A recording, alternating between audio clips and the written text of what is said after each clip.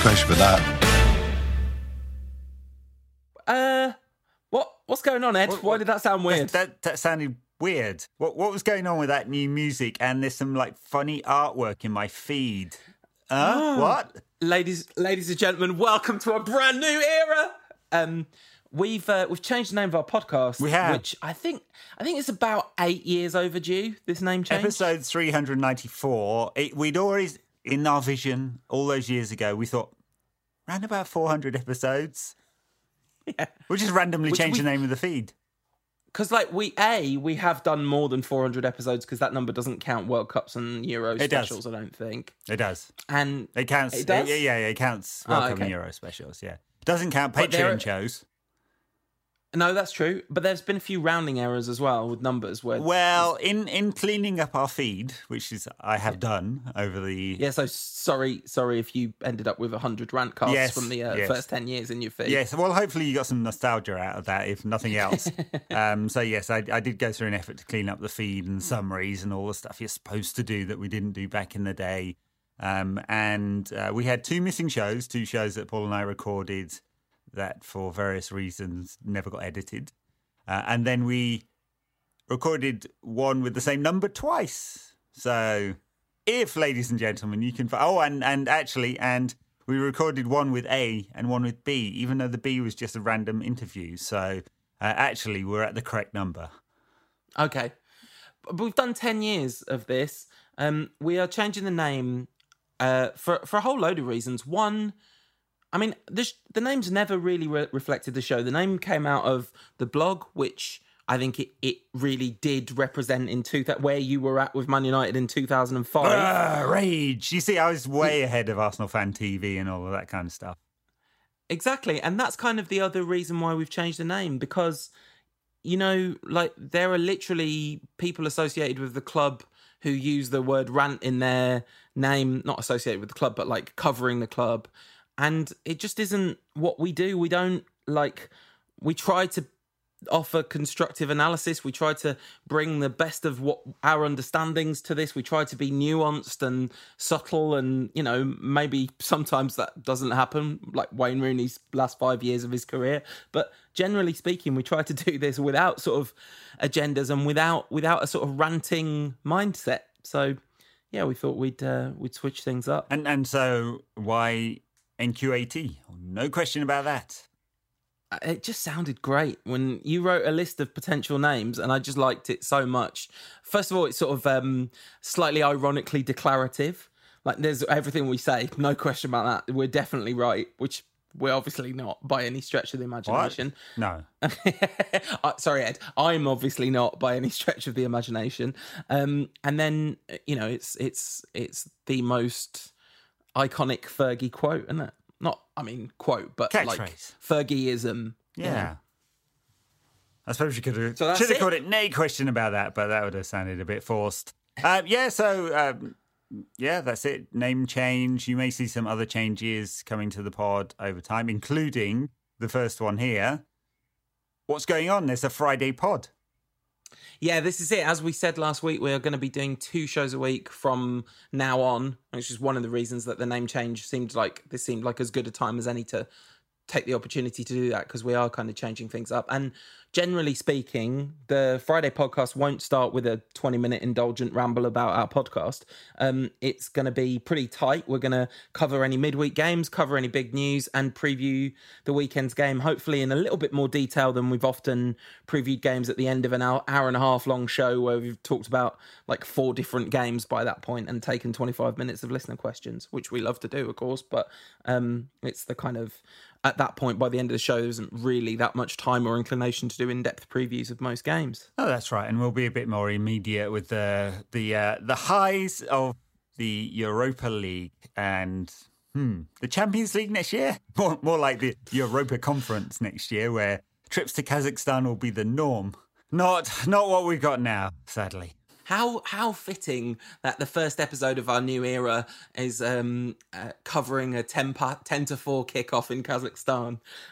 Absolutely extraordinary levels of ridiculous peak 21st century Manchester Unitedness about this one.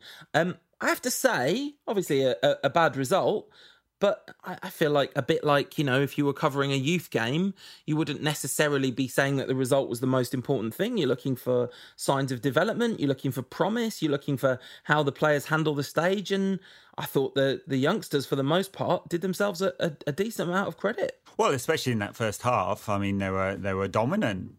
A couple of half chances for the home side, but United moved the ball around really well, created chances. Everyone looked confident, pretty secure at the back. Lots of strong performances, especially from Angel Gomez and from Mason Greenwood. Chong was okay until his sort of second half miss. We can talk about that in a bit. He did okay. He takes a lot of flack for someone who's played 190 minutes in all competitions this season. I mean, people just want to write him off so quickly. Luke Shaw got some minutes under his belt. Didn't belt being the operative word. Listen, I'm not in a position to talk about this, but honestly, he did look a bit chunky, didn't he? He looked a bit rubbish, is what he looked like, as well as not looking like he's at peak fitness, which is, I don't know, fair enough, I guess. I can't see it happening at this point for Luke Shaw, No, and a story in the press before the game against Astana that Brandon Williams is now ahead of Luke Shaw in the pecking order, and Shaw's been told this. And history will tell us that Shaw will not necessarily kick on from that. He hasn't always behaved in the most professional manner, although, of course, over the last 18 months or so, he's really tried hard to get fit. He just can't stay fit, and his performances haven't been that high. So, but he's got some minutes under his belt. That's important. Because we don't want Ashley Young playing too many minutes, let's be honest. And Brandon Williams is not going to be able to play every game from now until the end of the season, as positive as his start has been. And it kind of speaks to the elevation to the first 11 that Brandon Williams wasn't in this side, now too senior to play in this side. So of the players in the team, the senior players were Lee Grant making his first competitive start for the club. Random, but yes. No, surely he's played in the League Cup. I don't think he has.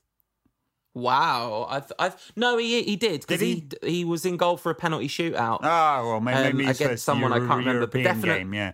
Definitely first European. And Axel Tuanzebe coming back from injury, get some minutes.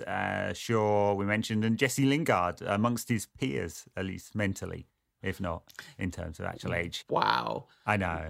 Low. Unnecessary. Like that, I feel like that's kind of groupthinky, Ed, for you. It is a little bit. 8 minutes at the beginning about how we're changing the name to reflect our deep thinking and rant on about Jesse Lingard.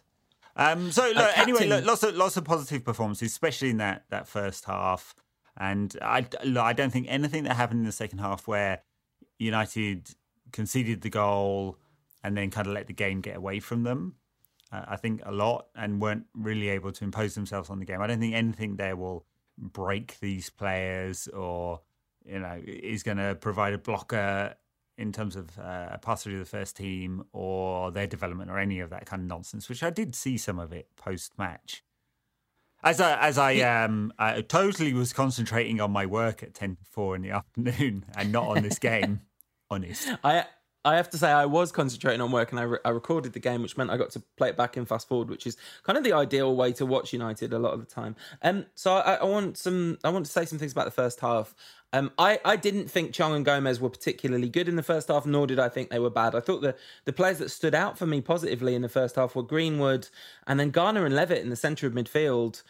I mean, I know the level of opposition is what it is, but I don't know. It's gonna be really hard for one of Pereira in particular and Fred not to get the Luke Shaw treatment and be behind a teenager in the pecking order pretty soon. I mean,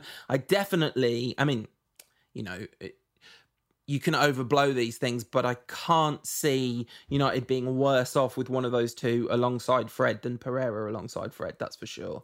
Sure, yeah. I mean, from what I've seen of these players, it's not obvious to me that either is definitely mature enough to step into a Premier League side. I mean, I'm not making the argument that Andres Pereira is good enough, by the way, so it doesn't mean it wouldn't be an upgrade, but also it doesn't mean that either of them is quite ready. James Garner, I do feel he'd really benefit from a year at a lower level.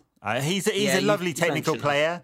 And we're not quite sure what he'll turn into. I mean, he might be a Michael Carrick. He likes to sit a little deeper. Levitt's great technical skills, can pass the ball, looks to get forward a little bit more. Has played for Wales already, or has been called up. Yeah, and lots of hope for him too. And they're both doing really well at under 23 level.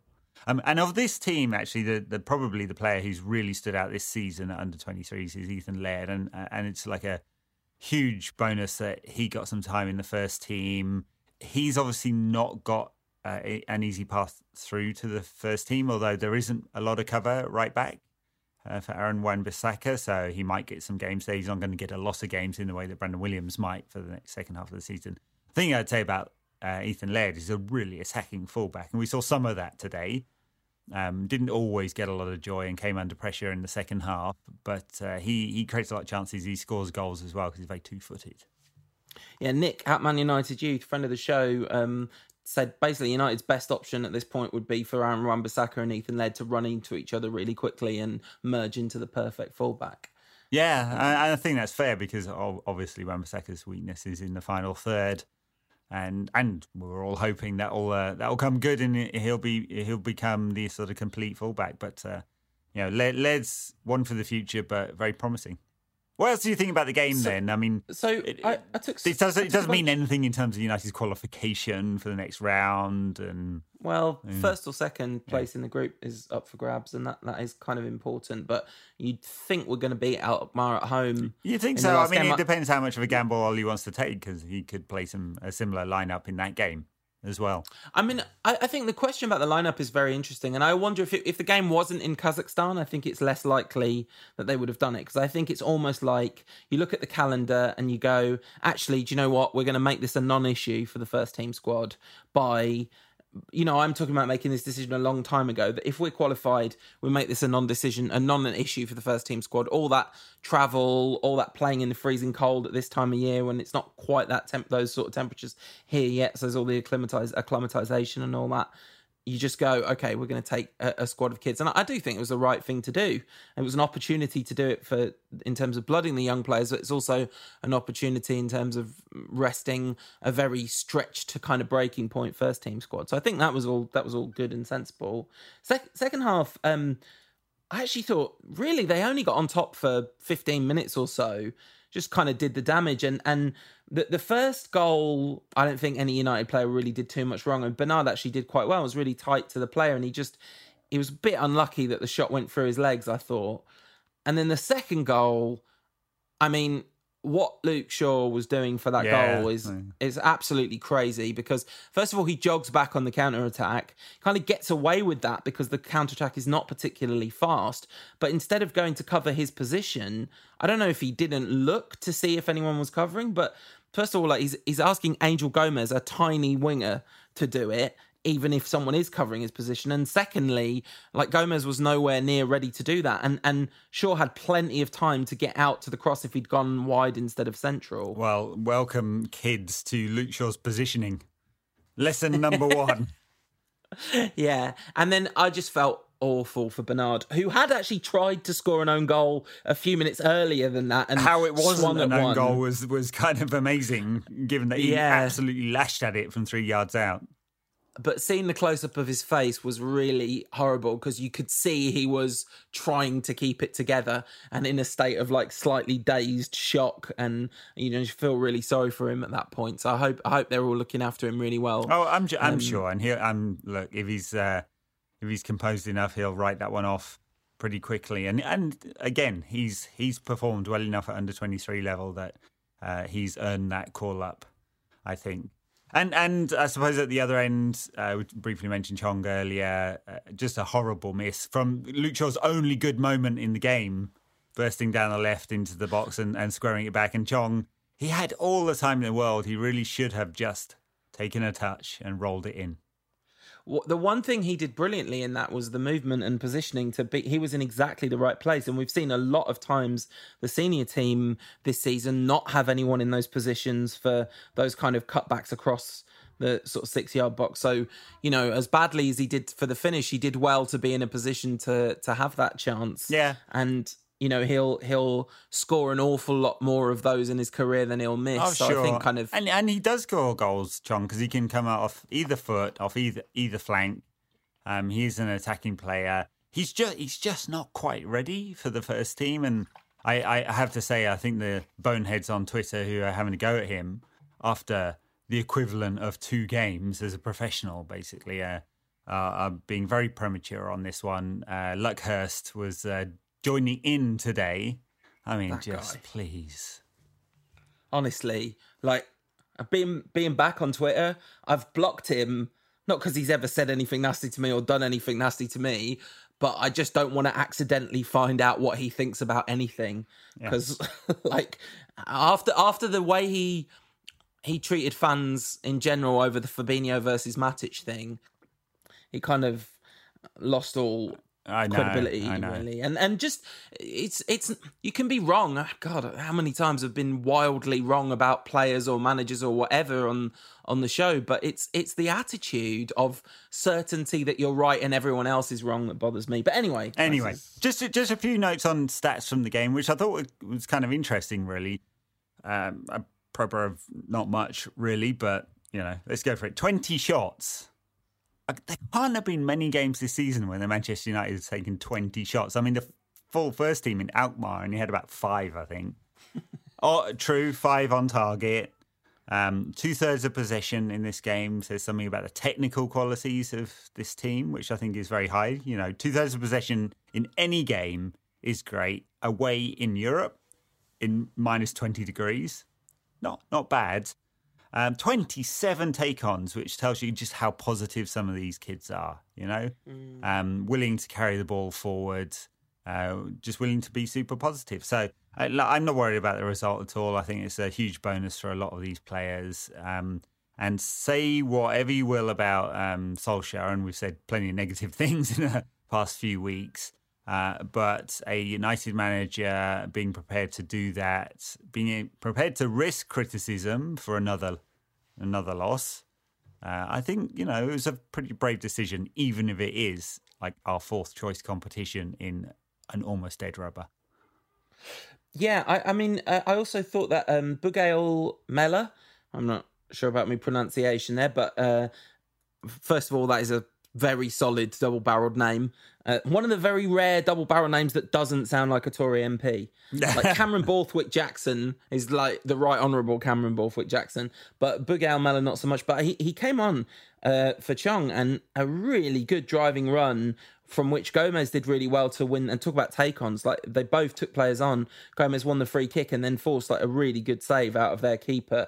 And that was like Gomez's best period of the game, because he shortly after that put in a beautiful ball from Greenwood, who got his positioning absolutely right, but kind of leant back on the shot and the ball went over to prevent an equaliser. Greenwood, who I think has by a margin the best centre-forward movement at the club, apart from the manager at this point. Yeah, yes. Yeah, oh no, that's right. It's all natural to him, isn't it? And that's why he creates so many chances and he's able to take so many shots. And the stats folk would tell you that he's going to score a lot of goals as a result, you'd think.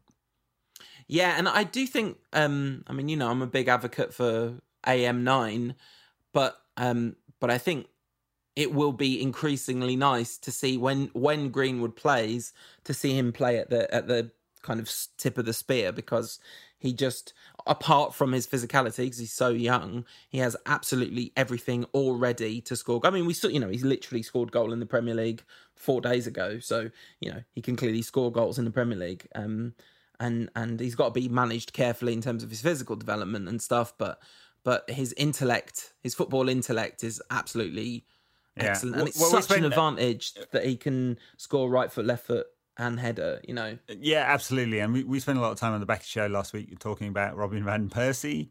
And I know it's been said, and to the point it's almost a cliche, but his movement is so reminiscent, isn't it? Just natural and peels away from defenders. He's going to be impossibly difficult to mark. Yeah, absolutely. And he's just very thoughtful as well. You can see it, can't you? You can see he's a thoughtful footballer. All right, I guess that's the... it's a defeat away at a side in Kazakhstan. You'd think maybe it would be a bit more negative about it, but I feel like it'd be ridiculous to be excessively critical and negative over what was essentially a good performance by a bunch of very young players, let down by a couple of moments, including a moment of being badly let down by one of the players in the side who was supposed to be there for experience and seniority.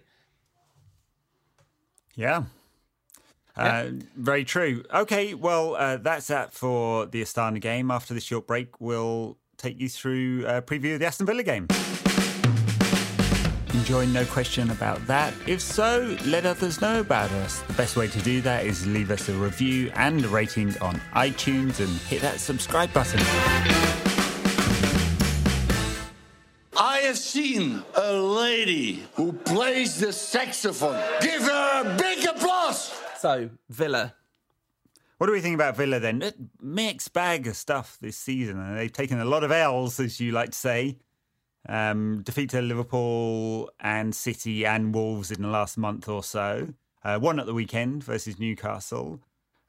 It doesn't look like they're in serious danger of being drawn into deep relegation trouble, but they're down towards the bottom end. I mean, they redefined the words comfortable victory against Newcastle on Monday night at home. And yeah, they lost away to Wolves. I don't know any other teams who've done that. Oh no, we didn't lose to them this season. Progress, see? Solskjaer's right. By the way, a lot of people going absolutely nuts about Solskjaer saying last season we would have lost 4 or 5-0 against Sheffield United. And this time we came back. And to be fair, rightfully so, he takes the obsessive positivity a little far sometimes, and you don't need to be a body language expert to work out that the look in his eye doesn't always match the words coming out of his face. Yes, he is very good at talking a good game. Will he be talking a good game before this fixture against Villa? I mean, he's going to be positive. His team have had a rest. They most of them haven't. I mean, I don't think there'll be anyone from the Astana game that'll start the game against Villa. No, I can't imagine. Tuanzebe might. Yeah, it's unlikely. Probably won't. I don't think he will, and I don't think Lingard has played himself into the team or anything like that. So it'll be a fresh team, which will be nice after a European night.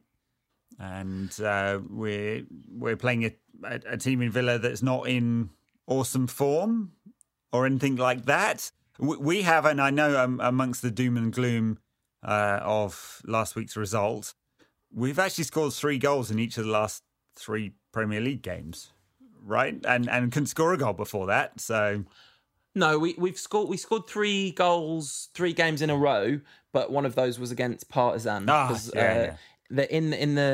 So we beat Norwich. We scored 3 against Norwich, 3 against Partizan. 3 against Norwich. Then we lost 1-0 to Bournemouth. Then it was Partizan and who we scored 3 against someone else Sheffield as well. United. Brighton. Yeah, and then Sheffield United. So yeah, we've scored a lot of goals, and they've been coming from our front 3 being good. So I was looking into the data around Villa. So that Liverpool game, it was widely reported that Liverpool were quite lucky to win that game. But I think more accurately, Liverpool didn't get unlucky and not win that game, because they definitely generated the kind of chance creation that you would expect to win a game. But it was very late on that they turned it around. I think it was indeed in injury time that they equalised and then scored the Liverpool winner. have done that a few times this season, actually. And a few people are pointing to that and saying, interesting. We'll see whether that holds. But actually, I think their numbers, the underlying data, looks very positive. They've got a humongous December, which I guess we hope they'll take the wheels off the bus of their season. That was just totally brutalised that. But anyway, back onto Villa. Dominant against Newcastle, narrow loss against Liverpool, narrow loss against Wolves, and narrow loss against City as well. Yeah, but all 3 of those games, the opposition side generated a lot more chances than them, which you would think, maybe that's good for United. But actually, the thing that worries, I've not seen a ton of Villa this season. The thing that really worries me about this is they have really sat deep and looked to hit big teams on the counter-attack. I mean, Villa have been at their best against Newcastle and Norwich, for example, who they absolutely battered. being on the front foot against teams in and around the same level that they are, and I don't think they're going to get relegated at all. Largely, I mean, not in no small parts, the fact they've got two really good players in the side in John McGinn and Jack Grealish. Jack Grealish, he looks ready for prime time this time around, basically.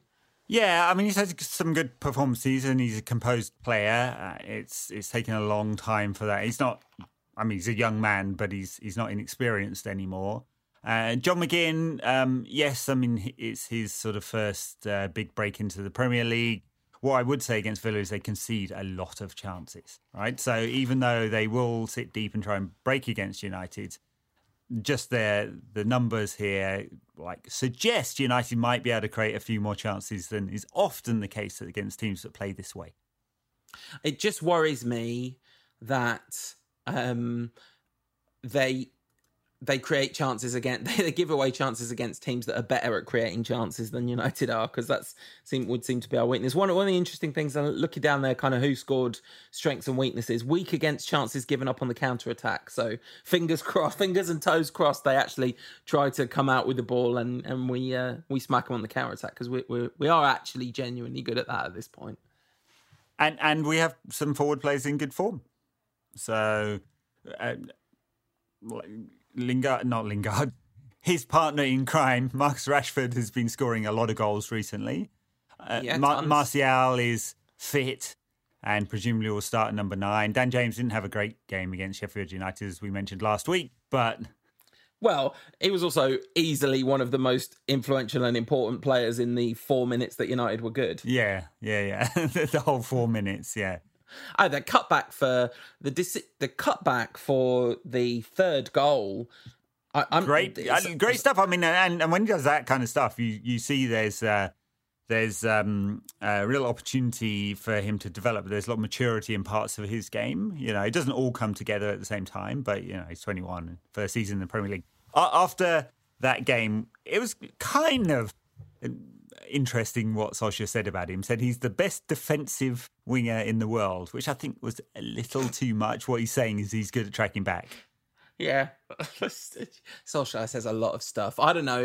It's hard for him to retain any credibility. He's going to need. I mean, because we didn't even really talk that much about the tactics in that Sheffield United game, but it's been interesting listening to the takeaways and all the kind of analysis after the fact. I mean, look, we did talk a little bit about it, and Solskjaer got it desperately wrong, basically. I mean, not least Phil Jones. A little sidebar on Phil Jones. Piece out today saying although he has a clause in his contract that allows for a testimonial, he's self-deprecating enough to say that he won't be taking it up. Apparently, the quote is only his wife would come. No, only his mum and dad. Mum and dad. Yeah, that's even sadder. His wife doesn't want to come. I've seen a lot of people say that this made them feel sorry for Phil Jones, which I completely understand on a human level. I also think it makes me feel a little bit sorry for Manchester United, who've employed Phil Jones for 10 years and have not got a career worthy of a testimonial out of him. I mean, obviously injury has played a big part in that, but and in fact, honestly, probably the truth is injury is the single biggest reason why his development has consistently stalled. Oh, sure. Yeah, for sure. Look, he's not a better player now than he was when he was 18. Right, his game just hasn't progressed at all, and most of that's down to injury and just his inability to be able to play any number of games in a row. And it is a shame because, like, the raw ingredients there, he's become a bit of a joke. But that wasn't the way people saw him when he was a youngster. They really did see him as having the potential to be a really great player, as Ferguson said in his final game. So it's a shame. But clearly you were right about Phil Jones when we talked about his contract, and I think I said didn't we have a debate about why Jones has signed a new contract, and I said it was asset protection. Now it's it might have been Chris Smalling, Mike Smalling, one of them. It's the same thing now. It's now an albatross around United's neck because who will pay? We'd have to pay Jones off to leave. And so we've got this player that I'm pretty sure that Solskjaer doesn't want in the squad now here for the long term, another 4 years. 4 more years. 4 more years. I think we've probably exhausted all the Villa. I mean, the one thing is, tactically, they have played 4-3-3 most of this season. Yeah. They've occasionally gone to the 4-1-4-1, but really, honestly, you really got to be looking at positional data. Yeah, exactly. So we are gonna, which is interesting because it'll be interesting to see what Solskjaer does. There's surely he won't try that three at the back business, which would just be, you just can't see that. So he's going to have to find 3 midfielders from somewhere, because there's no suggestion that the injury crisis has abated, is there? We are looking at Fred Pereira and AN Other in the centre of midfield. Yeah, well, basically, yes. So which I suppose could mean Jesse Lingard comes into it. He's been out an awful long time, though, and so it seems very unlikely. And I'm sure that neither Levitt nor Garner, given that they played the full game today, will be in store to start either. So yes, it's going to be a risk. Going 3 at the back would mean 3 versus 3. There's not a 3 I would pick of United's defenders that I'd trust to go 3v3, even against Aston Villa. I think it would be a horrible, horrible mistake to do that. Yeah, so I let's assume he plays a back 4. I mean, what is the starting 11 going to look like? So you've got the kind of back 4 somewhat picks itself with De Gea and then AWB, Maguire, Lindelof and Williams. Probably. Yeah. Young could come back into the side, I suppose, but... He could do, yeah.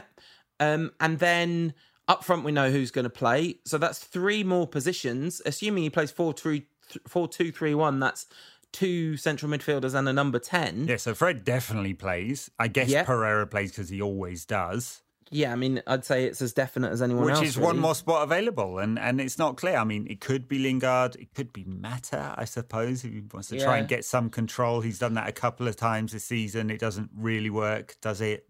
Well, it worked brilliantly against Partizan, weirdly. And if we think about Villa as a kind of team that are not particularly structurally sound, in that they cough up a lot of chances, you could possibly do worse than play Mata at number 10 in that game. But the idea of, I like the idea of Mata playing as a number 10 against some opposition still, even now, against some opposition in front of the right 2. But in front of Pereira and Fred, we really could be looking at an absolute disaster. And then it's going to be, this is just a repeat of what I said before the Sheffield United game, but it's all going to be about, do our front 3 do good stuff? That's really reductive, but individual defensive errors and the front 3 playing well, those are going to be the key factors in the game rather than anything structural. Yes. Well, unless Solskjaer makes some horrible mistakes. Look, oh yeah, always possible. Styles make games, and structure does make a big difference to how teams perform. Unfortunately, United have never really, under Solskjaer, become a cohesive team. We're still reliant on not making those individual mistakes at the back and individual brilliance up front too often for a team, which is one of the things that gives me most pause for thought around Solskjaer's future role.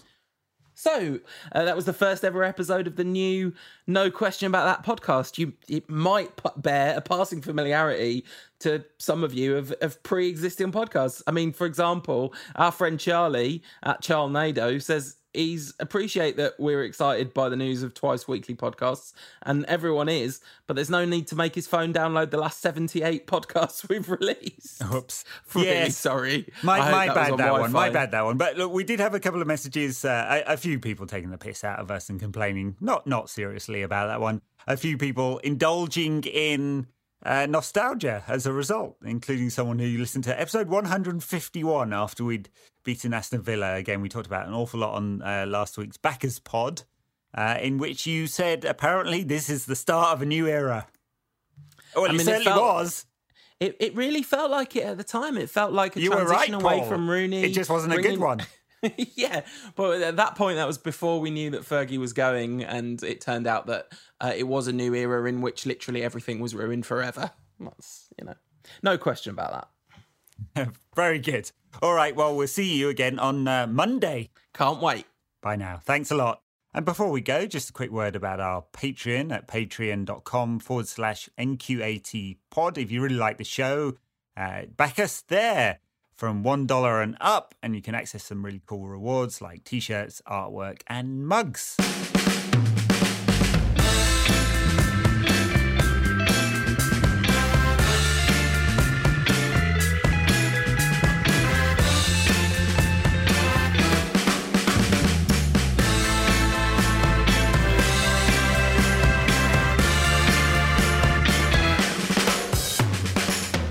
There's no question about that.